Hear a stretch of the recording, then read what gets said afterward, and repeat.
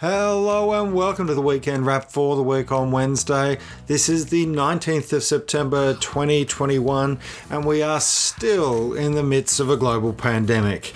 There is, however, some good news that I want to share with people about what the union movement has been doing and what workers have been winning. This week, the Australian Workers' Union, the AWU, won $5 million in back pay for workers at BlueScope Steel. This is around $40,000 to $45,000 per worker who was impacted by this outcome. Fantastic work by the workers at BlueScope Steel in union, AWU, winning for workers. Meanwhile, Dulux workers, people might know Dulux as that paint brand with the big shaggy dog. That's certainly how I think of them. The workers there were presented with a pay and conditions agreement that would have seen cuts, that would have seen less job security, would have seen worse outcomes for workers, and 100% said no. The United Workers Union organising those workers, getting those workers to stand up and fight for their own rights, fight for better pay and conditions. So that's some good news to start this weekend wrap about some of the things happening in the workplace, in the world of work. Of course, lots of people in Victoria, those of us who are chocoholics, will also know that Cadbury workers, 360 Cadbury workers, have voted to strike. There are workers at Cadbury who have been casuals doing the same work on the same shifts and the same rosters for 10 years. 10 years of casual. This is unbelievable, and yet is happening more and more across the Australian economy. So congratulations to those AMWU workers, those AMWU members at Cadbury who have voted to stand up and fight for their right to more secure work. Of course, there's a whole range of other big news stories that we need to cover today as well. The first that I want to get into is Australia's decision to purchase nuclear submarines. There's lots of talk, lots of chatter about this. It's probably one of the biggest geopolitical stories that we will cover probably for the year. Now, what is actually happening? What has actually happened? And what does it mean? Well, what is actually happening is that Australia will spend $90 billion to purchase 8 Virginia-class nuclear-powered fast attack submarines. Now, these submarines, up until 2019, were commonly equipped with nuclear warhead Tomahawk cruise missiles. They still carry the Tomahawk cruise missiles. They are now not normally equipped with nuclear warheads. That's not to say they can't be. The Virginia class has a highly enriched uranium reactor, which allows it to very quickly be converted to a nuclear platform. We have also cancelled our contract with France to build and develop 12 conventional diesel submarines. Now, nuclear submarines and diesel submarines, you might think, well, much of a muchness. They function very differently and they serve very different purposes. A nuclear-powered submarine is designed to sit in the water for extended periods of time. They are usually designed as a land attack vehicle. That is, a vehicle that can launch missiles from underwater at land targets in the result of a conflict. Why do you need that capability? Because if you are a nuclear power and another nuclear power launches intercontinental ballistic missiles at your cities or military targets, the ability to launch what's called a second strike or have a second strike capability, such as a submarine that is not going to be impacted or is highly unlikely to be impacted by missile launches against your home country, acts as a deterrent to other nations. Now, of course, the United States already has nuclear attack submarines. It already has long-range nuclear weapons. Australia does not have those things. We do not have a nuclear industry that supports nuclear power generation. We do not have nuclear facilities at or near our submarine ports. This is a significant shift. Diesel conventional submarines are used primarily as anti-ship weapons. That is, a submarine attacks and sinks enemy troop ships, enemy merchant vessels, protects harbour entrances. They're used primarily nearer to your home territory. We were buying 12 of those. That made sense. Most people saw that as a good defensive posture for Australia. We rely heavily on international shipping, we have a number of ports we need to protect, and most of any potential threats to Australia in the form of an invasion would come from countries with large land armies but relatively low-tech navies, and therefore conventional diesel submarines would be what was needed to protect Australia. Moving to nuclear submarines suddenly makes us much more of a threat to countries like China, for example. China, of course, has condemned this decision, as has France. France has taken the unprecedented step of withdrawing their ambassador both from Australia and from the United States. People should remember that there would be no United States if it wasn't for France. Without France's intervention in the American Revolutionary War, it is undeniable that Great Britain would have succeeded in making the colonies of the United States into the Commonwealth of America. Now, that, of course, is a long time ago. In more recent history, the last 100 years or so, America and France have fought together against Imperial Germany in World War II, Nazi Germany in World War II, and, of course, in North Korea, in Vietnam, and Iraq and Afghanistan. These two countries are deeply aligned. For France to recall their ambassador is a very significant move. For them to recall their ambassador from Australia is a very significant move. We should remember France is a Pacific nation. There are parts of France in the Pacific that vote in French elections. We may not think of the Pacific Islands as being France, but the French and the people on those islands do. They have numerous times rejected the idea of separating from and becoming independent from France. So France sees itself as having a role in the Pacific, an important role in the Pacific. China, of course, has a one China policy, and many defence analysts, I think, struggle with how poorly our politicians deal with this concept. China sees China as the middle kingdom of heaven. It sees China, Tibet, Hong Kong, Macau, and Taiwan as China, and sees that as the centre of the world. We in the West struggle to comprehend that China does not have some further territorial ambitions. And of course, the issues with the South China Sea, it's important to note that even we call it the South China Sea, mean that there is a sense of conflict. There is a sense of impending conflagration with China. However, China's ambitions really are to reunify China. When you consider that and juxtapose it to how it perhaps views the United States, Australia, and the UK, one could be forgiven for wondering who here is the aggressor. The United States, for a long time, had colonised the Philippines. Guam is still an American territory. The United Kingdom has recently sent an aircraft carrier into the Pacific. Of course, Hong Kong was a British territory for nearly 100 years. In the eyes of China, Australia intervened in the internal affairs of Indonesia when it came to East Timor and gathered an international coalition to do so. Now, I'm not saying that anything that we've done in the West in relation to Hong Kong or East Timor is in any way incorrect, improper, or not consistent with democratic values. What I'm suggesting is that to China, that views these things through a different lens and applies a different set of political cultural values, it could be seen as a group of nations that are prepared to intervene and interfere in the relations and internal relations of other countries. This is where the tension actually stems from.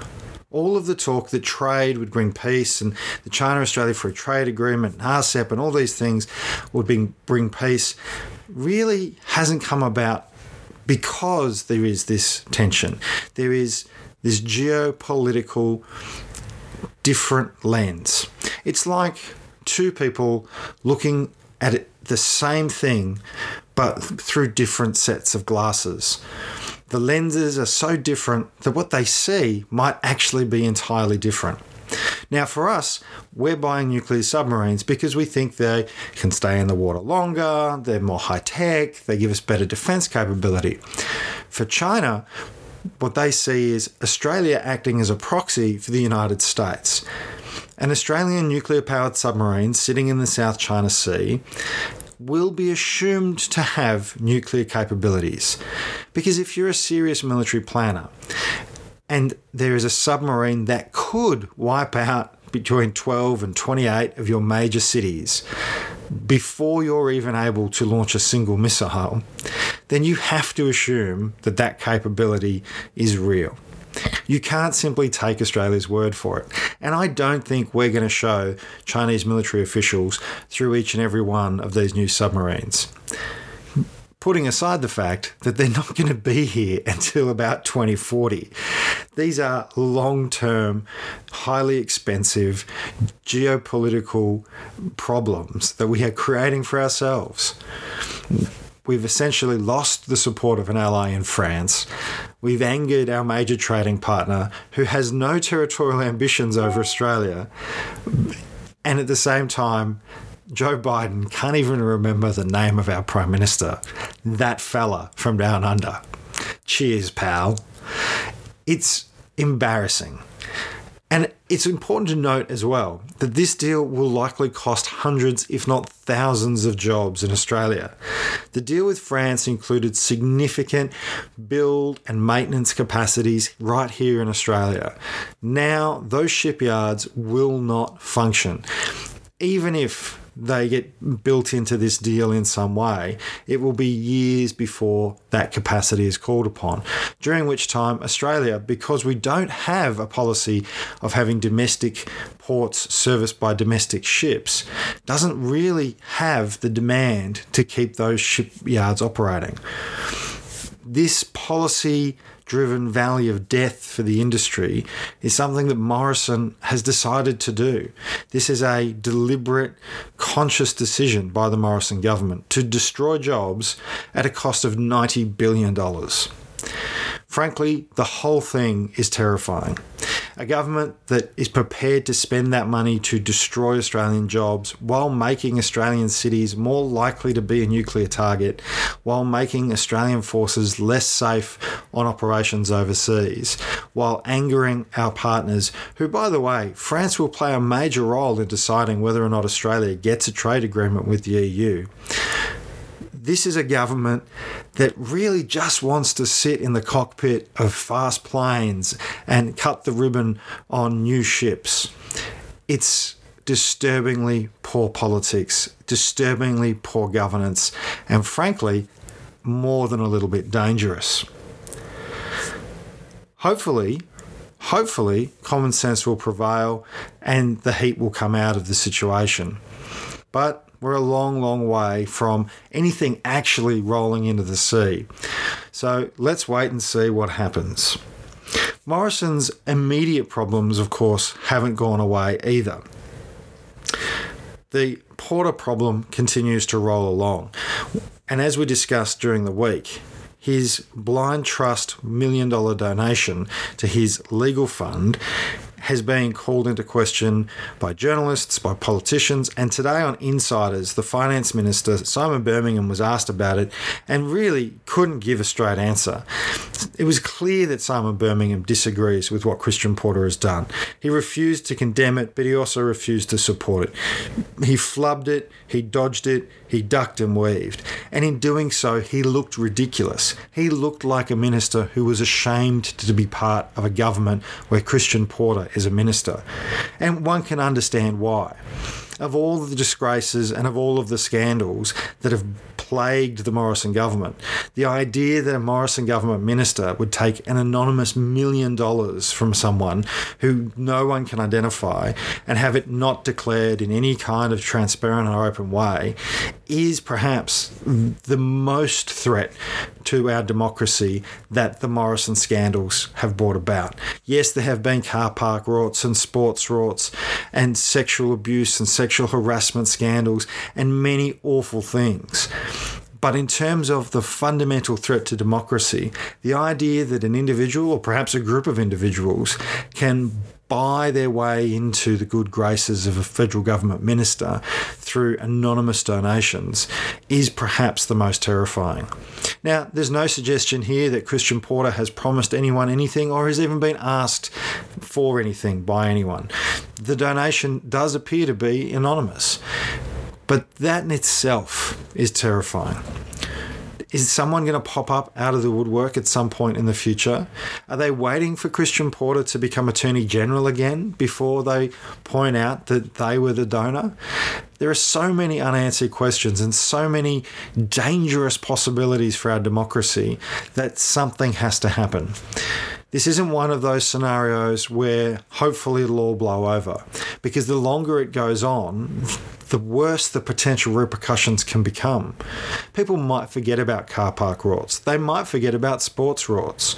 People might even start to forget about how awful and terrible the environment for women is in the Morrison government and the parliament that it runs. But at the back of everyone's mind, at the back of every journalist's mind, whenever Christian Porter makes a decision, whenever Scott Morrison promotes him, the question will be raised again. Is this the point where the anonymous donor comes out of the woodwork and makes a demand? We just don't know. My tip is that Christian Porter will end up on the backbench at some point between now and Christmas and stay there until the election.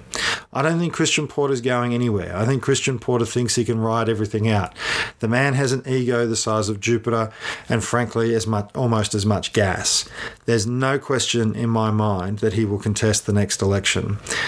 I do believe that Morrison will want him to go to the backbench to try and have people forget, just like they did with Bridget McKenzie and sports rorts, just like Barnaby spent a bit of time back there as well.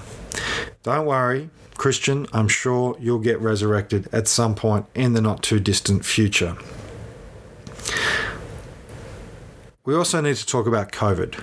Today has been a big day for COVID, with Victoria announcing its roadmap and with New South Wales having another 13 deaths. It's important to note that of the 13 people who died from COVID today in New South Wales, 10 were younger than the average age of death.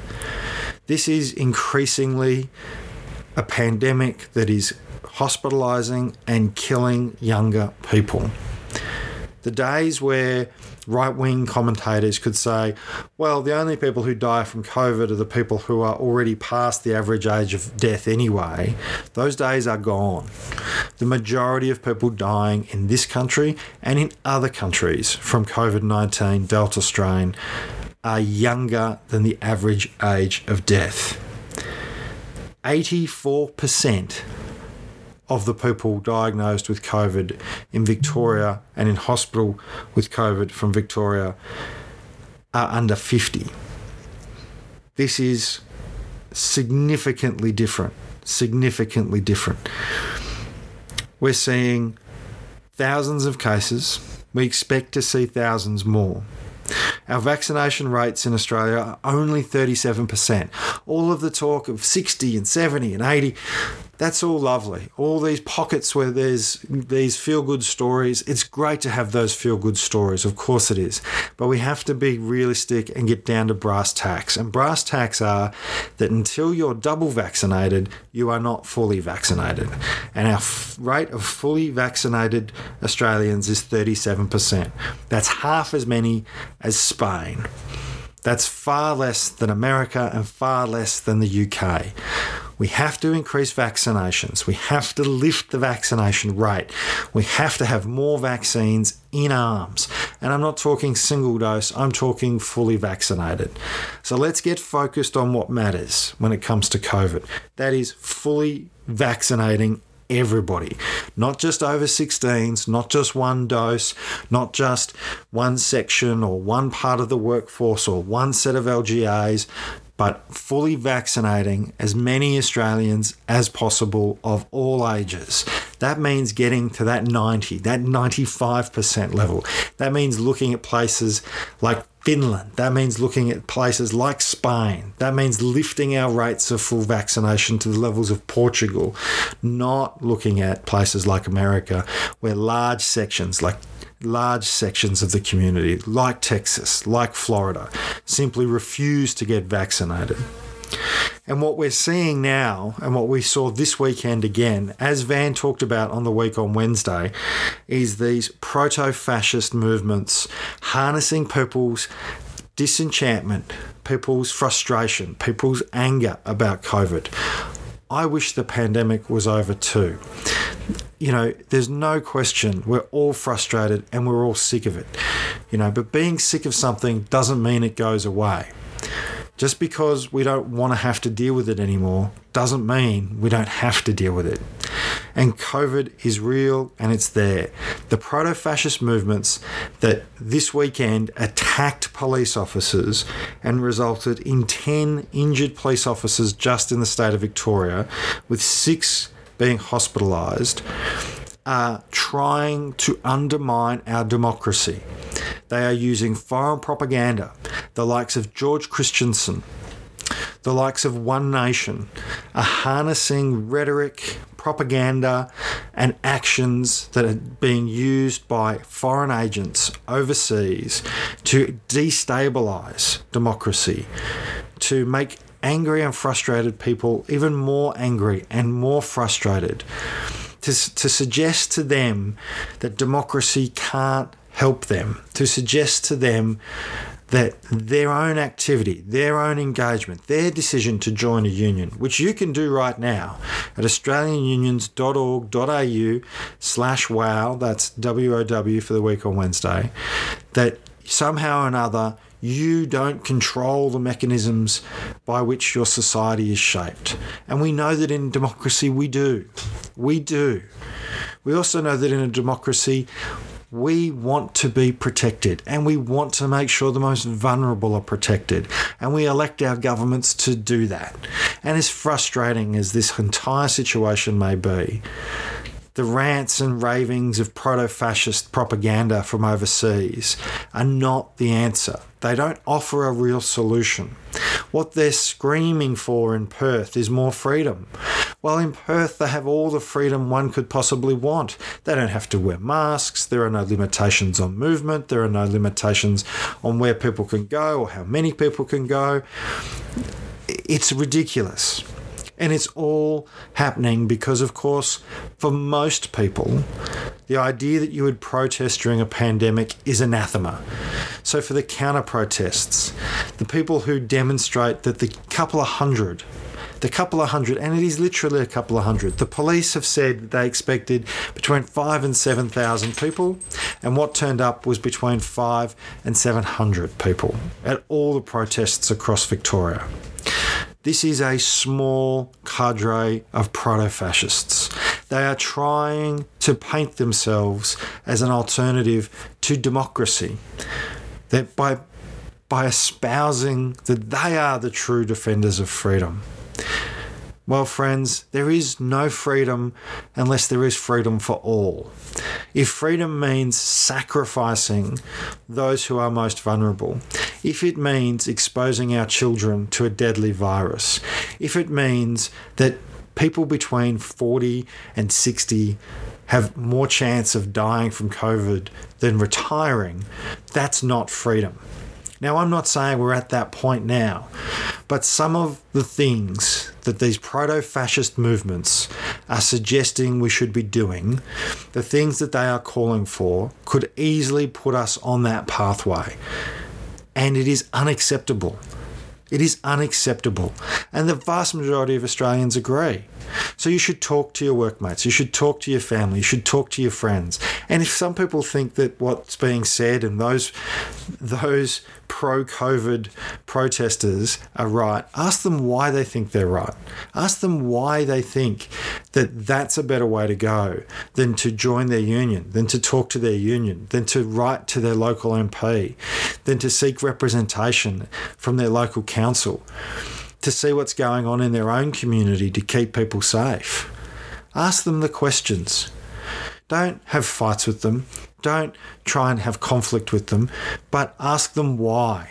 Try and understand why so that you can help them find new avenues to relieve that frustration, that anger, so that they can turn it into a positive, so they can be organised in their community, so that, like the workers at Cadbury, they can stand up for themselves to have a secure job, so that they're not expressing their anger through some proto-fascist movement. That, like the workers at Dulux, they know they have the power to say no when the elites and the bosses demand they take less. And like the workers at BlueScope, they know they can recover what is theirs by joining together to demand it and to win it. And that is what is fair and what is just.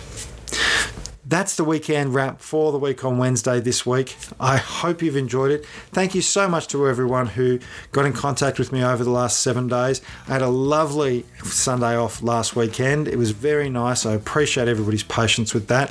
Of course, Van will be joining me again this Wednesday for the week on Wednesday. And I've also done that special guest spot for the On The Job podcast. If you haven't listened to On The Job yet, get onto it. On The Job, they talk about all the workplace issues.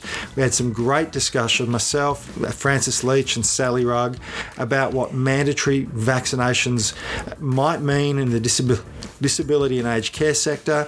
Of course, we're seeing more of that discussion happening.